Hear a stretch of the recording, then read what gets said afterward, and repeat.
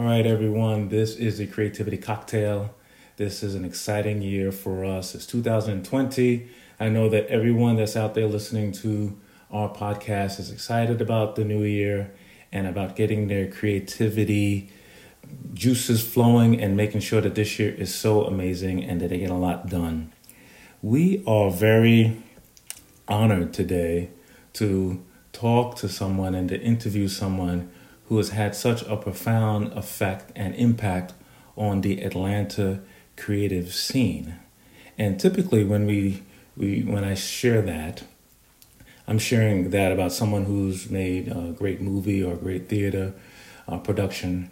I'm talking about someone who's not only done that, but who's also immersed in the government and the way that our system works as far as the political environment and the arts environment, and also the educational environment.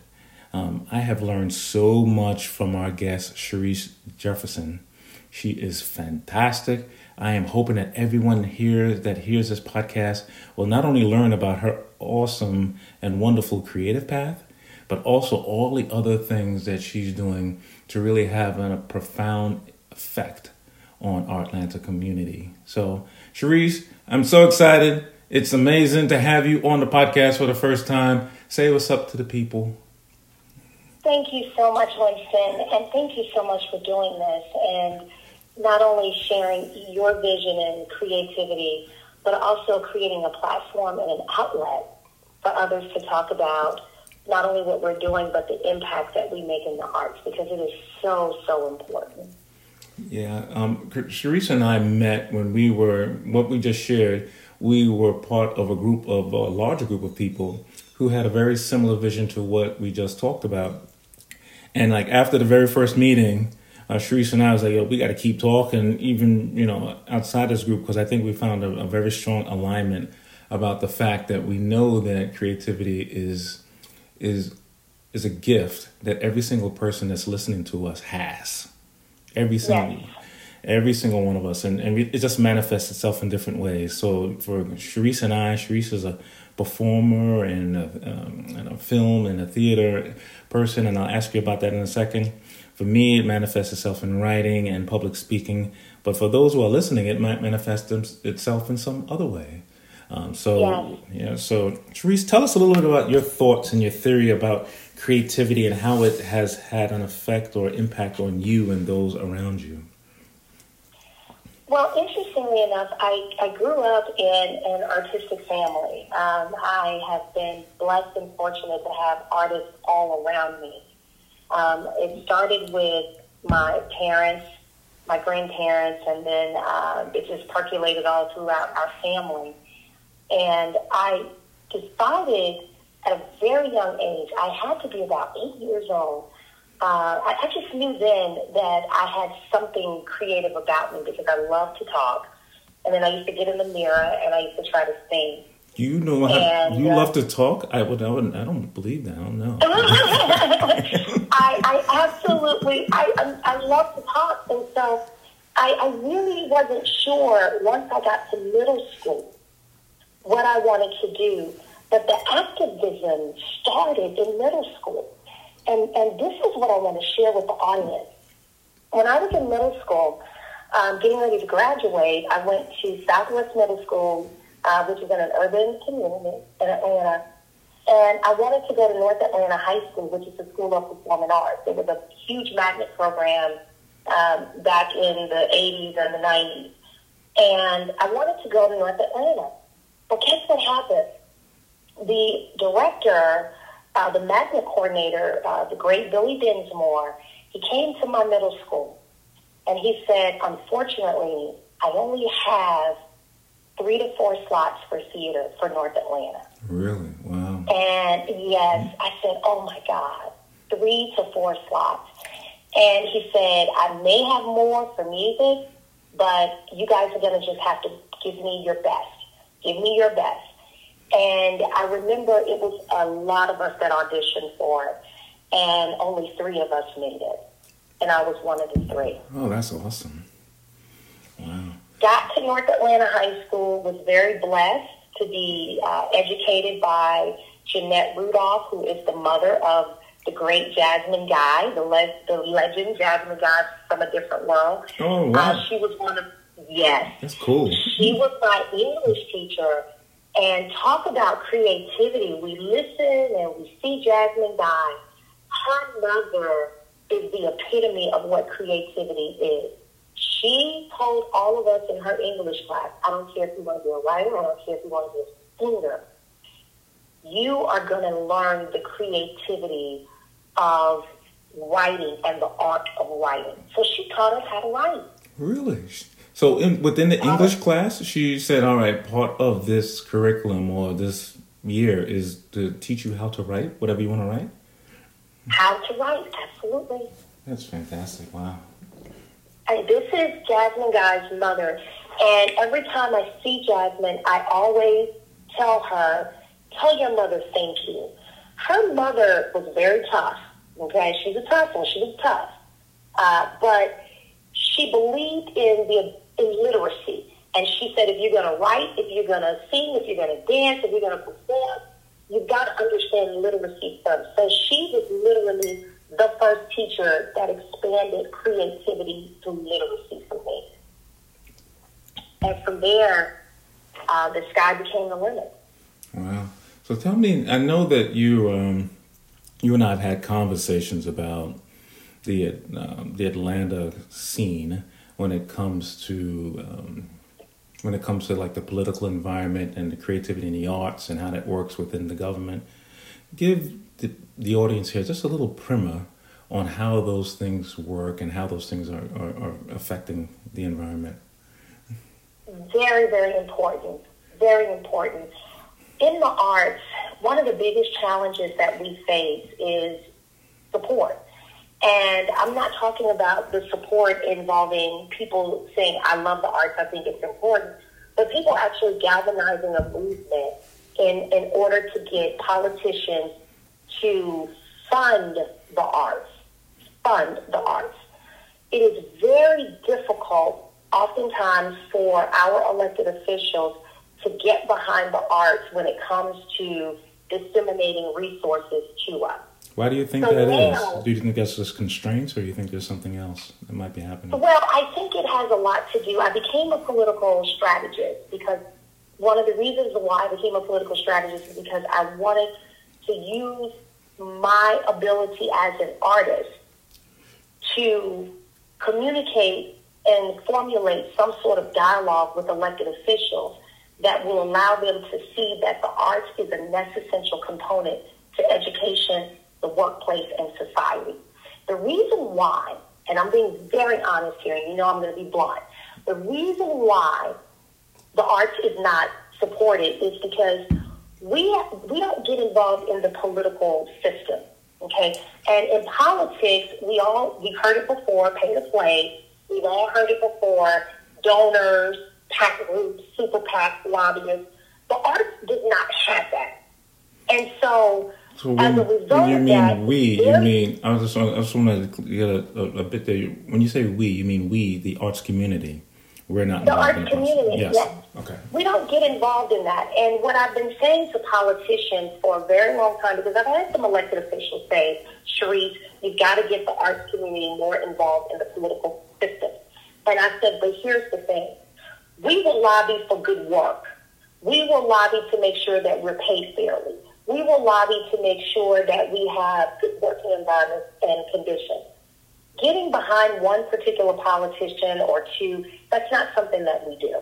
Yeah. But you understand, and this is what I've said to elected officials, you understand the viability of the arts. You understand that, hey, we may not give you $1, but we're going to give you a vote. So you need to go in the budget and you need to find some money for us. And you need to start funding the arts through various means of government budgets. You go out and you get the Arthur Blanks to give you $10 million for the arts. You go out and you get the corporate entities to give you funding for the arts because we have the votes and we are advocates in what we do and we are honest in what we do. So thank God the mayor of Atlanta, having discussions with her, having discussions with some of the city council members, and when I worked on Kasim Reed's first campaign, he understood it, of course. So they have begun to move the needle in a different direction. But we're still not there yet. Atlanta is still severely underfunded as it relates to the arts. And film is different. Film is corporate. We can go out and get investors for film, right? I'm talking about what's going on in the theater. Gotcha. Our theater community is heavily underfunded. So now what it's going to take, Winston, this is what it's going to take. All of us getting together and going down and having meetings and conversations with our elected officials, city council members, Fulton County commissioners, the commissioner chairs, anybody who sits and controls that budget. We've got to demand that they fund the arts because it is an essential component to education, the work environment, and society. You know, you're sharing something with me that I've thought about in the past, and this might be part of our conversations. And you mentioned the word PAC, and I think you were deliberate in sharing that. I think there is so much power in our voter advocacy, right? To making sure that, hey, if you help us, because this is part of our community, this enriches Atlanta theater. There's no doubt about it. But if you don't, and someone else does, then we need to make sure that we get the support that we need, because there's thousands and maybe millions of creatives all around Atlanta that need to be supported. I think what you're saying, and I really appreciate what you're saying, and this has got me a little bit in my own mind thinking about what we, and I'm talking about we, I mean not just we, me, you, and the arts, but just our organization can do to make sure that this happens, or to advocate for it, because it's got to happen. I agree with you. There's no reason why. I tell you, you and I encounter so many wonderful artists and writers and directors and playwrights that just can't get anything to happen, or they've got to cobble things together. And I'm not saying we should 100% replicate what's done in other places, but we can get our stuff done. There's no doubt about it in this city. Atlanta is in a unique position. It used to be Washington, D.C., okay? It used to be New York. It used to be California. Now it's Atlanta. All eyes are on Atlanta. We are in a unique position to where we can set a new trend to go in a different direction that helps everybody. Now, one of the things I want to share with your audience that I'm working on right now, okay, which is important.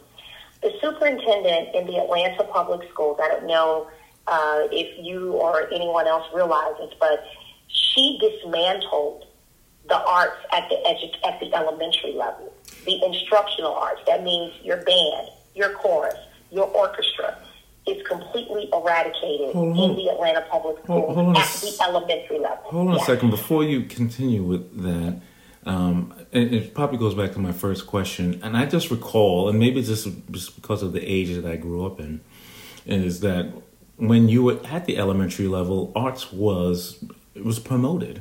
And I remember one year where I got to school, and the first day of school, you got an instrument or you got signed up for an arts class, whether it's music or something else. And you're saying that this person dismantled it? Was it just a budgetary thing? Yes, the current superintendent of the Atlanta Public Schools, she eradicated instructional arts at the elementary level. So that's your elementary band, your elementary chorus, your elementary orchestra. Now, let me tell you what happened. She got in front of the Atlanta Press Club. She thought she was in a safe space. She lied and said that they had a strong arts program. She didn't know that I was sitting in the audience.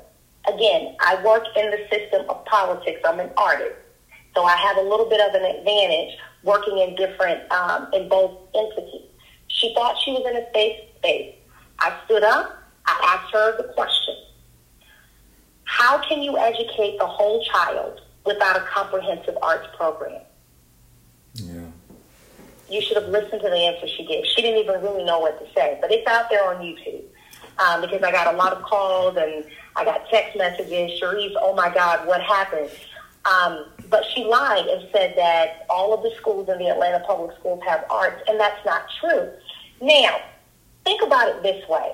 If you start an arts program at the elementary level, now you can feed into middle school, that can feed into high school, which can feed into college, which can now feed into the community and the society at large.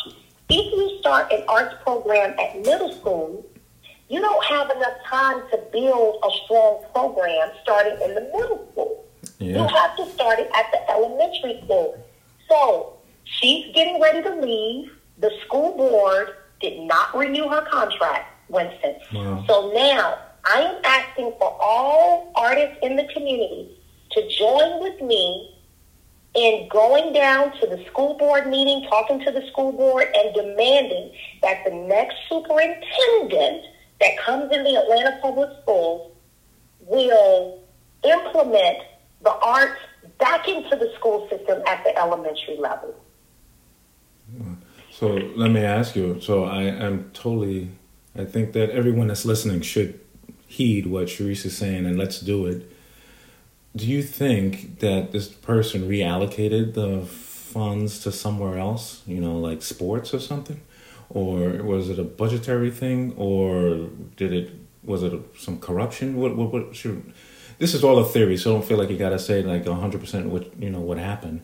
But what do you think happened with that? In the Atlanta Public Schools, there is a huge issue with equity. And what I mean by equity is that you have schools, we call it above I-20, which is the area of like Buckhead, Sandy Springs type area, your elite area. They get a lot more resources than the schools below I-20, which are your more urban communities. Some of the poorest children are not getting the resources that they need. Mostly the kids above I-20 in the Atlanta Public Schools, they have what they need to be successful. A teacher reached out to me recently. She is in a school that's in an urban community below I-20. Okay, this is where some of you, the poorest kids are. Some of your most underserved kids are. Not all, but some. But this particular teacher reached out to me and said, Ms. Jefferson, can you help me? I have not received my instruments from Atlanta Public Schools. And the fine arts coordinator, she's been stalling. So help me, because I have a budget. I placed my order for instruments back in August, and I still haven't received it. So to your question, is it corruption? They're doing something with the money. And I know it, because I used to work in that program in Atlanta Public Schools. It was only 2 of us handling the fine arts budget. You want to know how much that budget was, Winston? I'm sure. $10 million. $10 million. $10 million. Yes. It doesn't walk away. It's got to go somewhere. Exactly. $10 million. So what I'm saying is I need for everybody who's listening to this podcast to join with me, coming together to have a conversation with the school board and demand that they hire a superintendent who will have the arts at the centerfold of their objective for achieving education in this school system. There is no more time for playing politics. There is no more time to sit on the sideline. When it comes to the arts, you again cannot educate the whole child without the arts. And it should be a necessary component to education and not an option. This is unbelievably, I agree with everything you said. And this lines up so much with just not the vision of our organization, but so many others. The reason why we created this organization is that we knew that creativity existed whether you were a young person or whether you were at a different point in life, and it was not being recognized, or it was being downplayed. And I agree with you 100% that young people had such a powerful creativity. The arts that we're talking about here, Sharice, doesn't just mean that if you give a young person the ability to access arts, that they're going to be in arts. that means that it just gives them the ability to think more broadly about their life. Absolutely. You know, it just does. I mean, in order for you to be a great scientist or to be a great, mathematician, you have got to be able to creatively solve problems. And so it all is linked, and the creative arts helps a young person to be able to do that, or for their mind to have those triggers that they can do that at some point. So I think there's this, and I know you would agree with this, and I know you got a comment on this. I think there's this demarcation that happens between arts and STEM programs and other things as if they're different entities. And my belief is that arts helps all of those other programs and all of those other things that happen. Without a doubt. Without a doubt. I have a master's degree in management. My undergraduate, I have a nationally accredited degree in the theater. That's my undergrad. I have a master's degree in management, completely different discipline. When I wrote my thesis in grad school, I wrote my thesis using an arts-based philosopher by the name of Michael Cohen, who came up with the GOAT technique for actors: goal, obstacles, tactics, and expectations. Yeah. When I used Michael Cohen for my thesis in grad school, we just want to clear that's.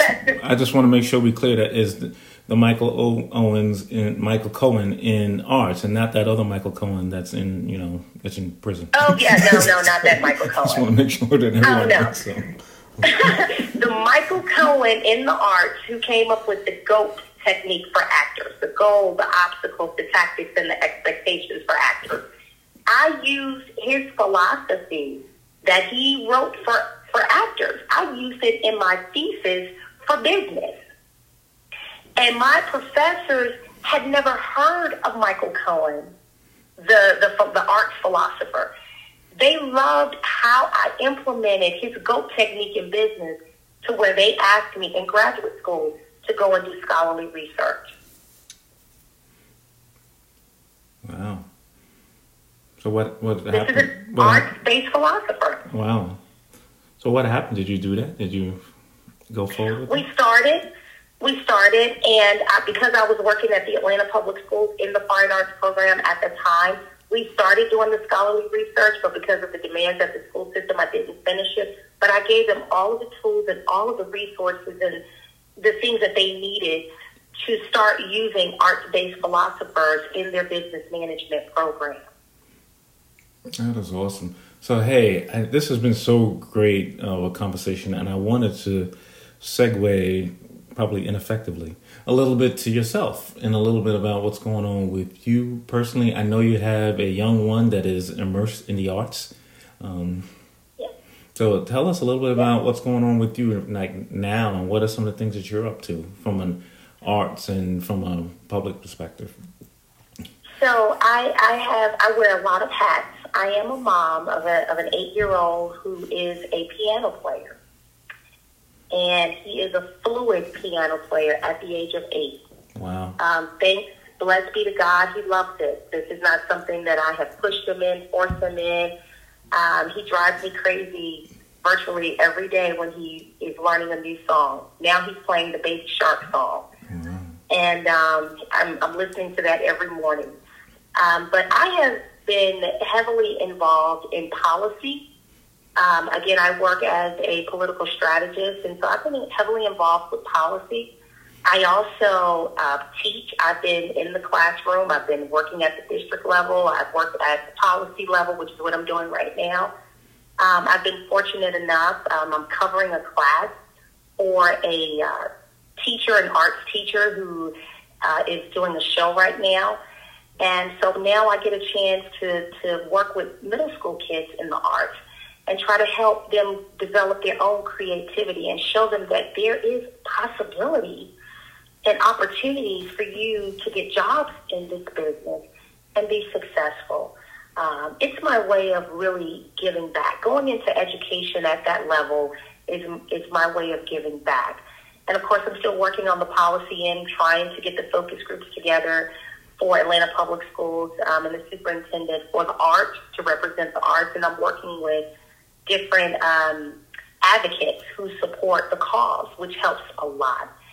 So my hands are all over the place. I'm between here and Washington, D.C., and I just really hope and pray, which is it's always my prayer, that we will get to a place where we will become a nation that will allow creativity to be a priority. My goal at the national level, Winston, and this is what I'm working on right now, to get federal representation for the arts. Because outside of the NEA, we don't have it. I think you've given us so much. And for those of you who are listening to this conversation, please understand that we're all part of this. We all need to contribute and advocate, with the vigor and the passion and the power that Sharice is. There's so much at stake. I think you would agree with that, Sharice, that for not just for us, not just even just for young people, but for all of us. And I love what you said about making it like a creativity, kind of a national focus. I think there's just so much of this view that it shouldn't be. It's almost like we've got all we need creative-wise, and it's just not true. When we created this organization, we created it because we were losing friends and family who were creative, but they were afraid to tell anyone that they were creative. Right, that happens so much. To share what they were doing. They were afraid to say, I got this stuff that I wrote or drew or performed, but I don't want to do it because creativity is poo-pooed by the larger environment. That sucks. It's horrible that that's the case. And for me personally, when that kept happening in my life, and maybe you've got similar things, it really hurt my heart. I was like, oh my gosh, there's got to be a way for when someone is struggling with something in their life, whether they're a young person, and we know that young people go through all kinds of tumultuous things at the elementary and the middle school and even the high school level. When they're going through that thing, for them to use creativity as one of the ways that they say, you know what, let me use what I know to help me break it or to get past it, as opposed to something I got to hide in a drawer somewhere. Right. It's just a different view. I love having this conversation. For those of you who don't know, Sharice and I has probably had a conversation like this like a dozen times. So it's been great to have you. Let me ask you this. If someone wants to know more about you and know a little bit more about, some of the things that you're up to, what are some of the ways they can connect with you? So I am on Twitter. I'm on all social media platforms. In addition to that, feel free to reach out to me, ShariceOnline.com. And I have 2 agents, but those are just for auditions and jobs. But feel free to contact me on all social media platforms. Sharice ATL is my Twitter handler. It's the same for IG, Instagram, Sharice ATL. And I'm on Facebook as well. And reach out to me, however, anywhere you can. Email Sharice, Cherise 97 @bellsouth.net. I am available. I am accessible. I may not call you back right away, but I'll get back to you. So, but this is very important. What you're doing, it's important. I think that when being a creative is literally the step towards healing, particularly when you're going through something. Just being able to use creative writing or somebody's story, somebody who either wrote the story or somebody else's story that's being told. It's a step towards healing. It's a step towards becoming better and great in whatever you aspire to do or be. So thank you for what you're doing as a creative and as an artist. Yes, thank you so much for that. I tell you, I agree with you. I believe this so deeply that one of the reasons that we've been created, created by God and created by this universe is to create something on in this world That's the difference. Yes. That's the difference between us and other creatures of the planet, is that we can create something and leave something that allows other people to think or to react or to love or to understand. And every single one of us should do that in one way or the other. I just believe that. And those who don't do that, I know at some point they want to or they wish to. So my last question, and I think you've answered this already, so if I ask you to repeat it, if you repeat it, it's totally okay, because the audience is okay with you saying it again. So someone's listening to us somewhere right now, right, Cherise? They're like, wow, this is a great conversation. But I'm struggling.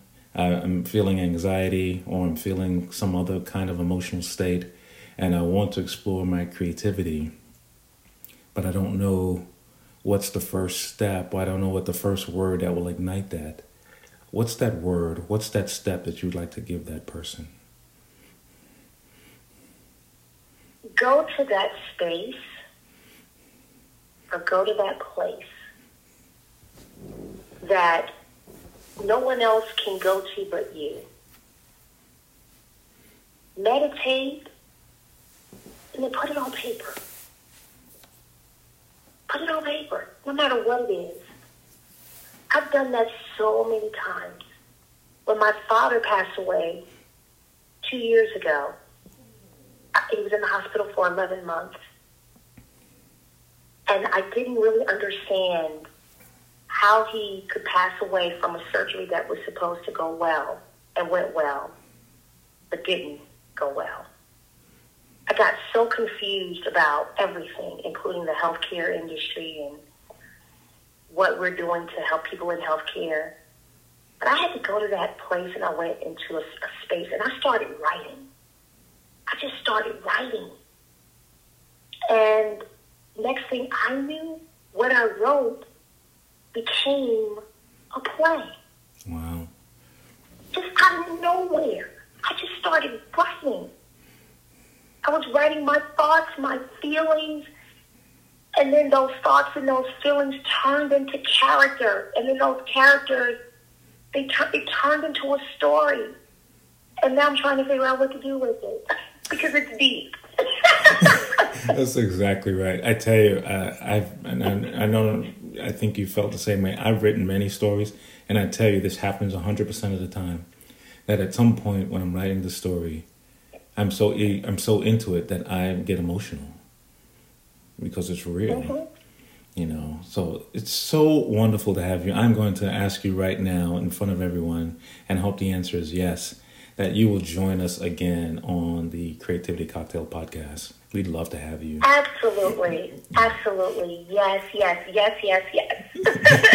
That is wonderful. And so for those of you listening to us, remember that the reason why we're here is to help you and to help all of us understand that creativity is one of these things that can help us grow as a human being. We've got an unbelievable amount of amazing things that's going to happen in 2020. All of these podcasts, and so far we've gotten halfway to our goal, is that we'll take snippets of what Cherise has said and what all of the other great guests have done, and we will be collecting these at the end of 2020 into our first ever audiobook. And in that audiobook, you'll be able to hear amazing people from all over the world talk about creativity and the 1 or 2 steps that you can do to get yourself to where you need to be. Cherise, you've given me personally a lot to think about here today as far as some of the visions and the views of what we need to do as an organization. You are awesome. We love you. You are an amazing person. I'm telling you, I'm not kidding about having you come back probably sooner than later. So thanks again for joining us today on the Creativity Cocktail Podcast. Thank you so much, Winston.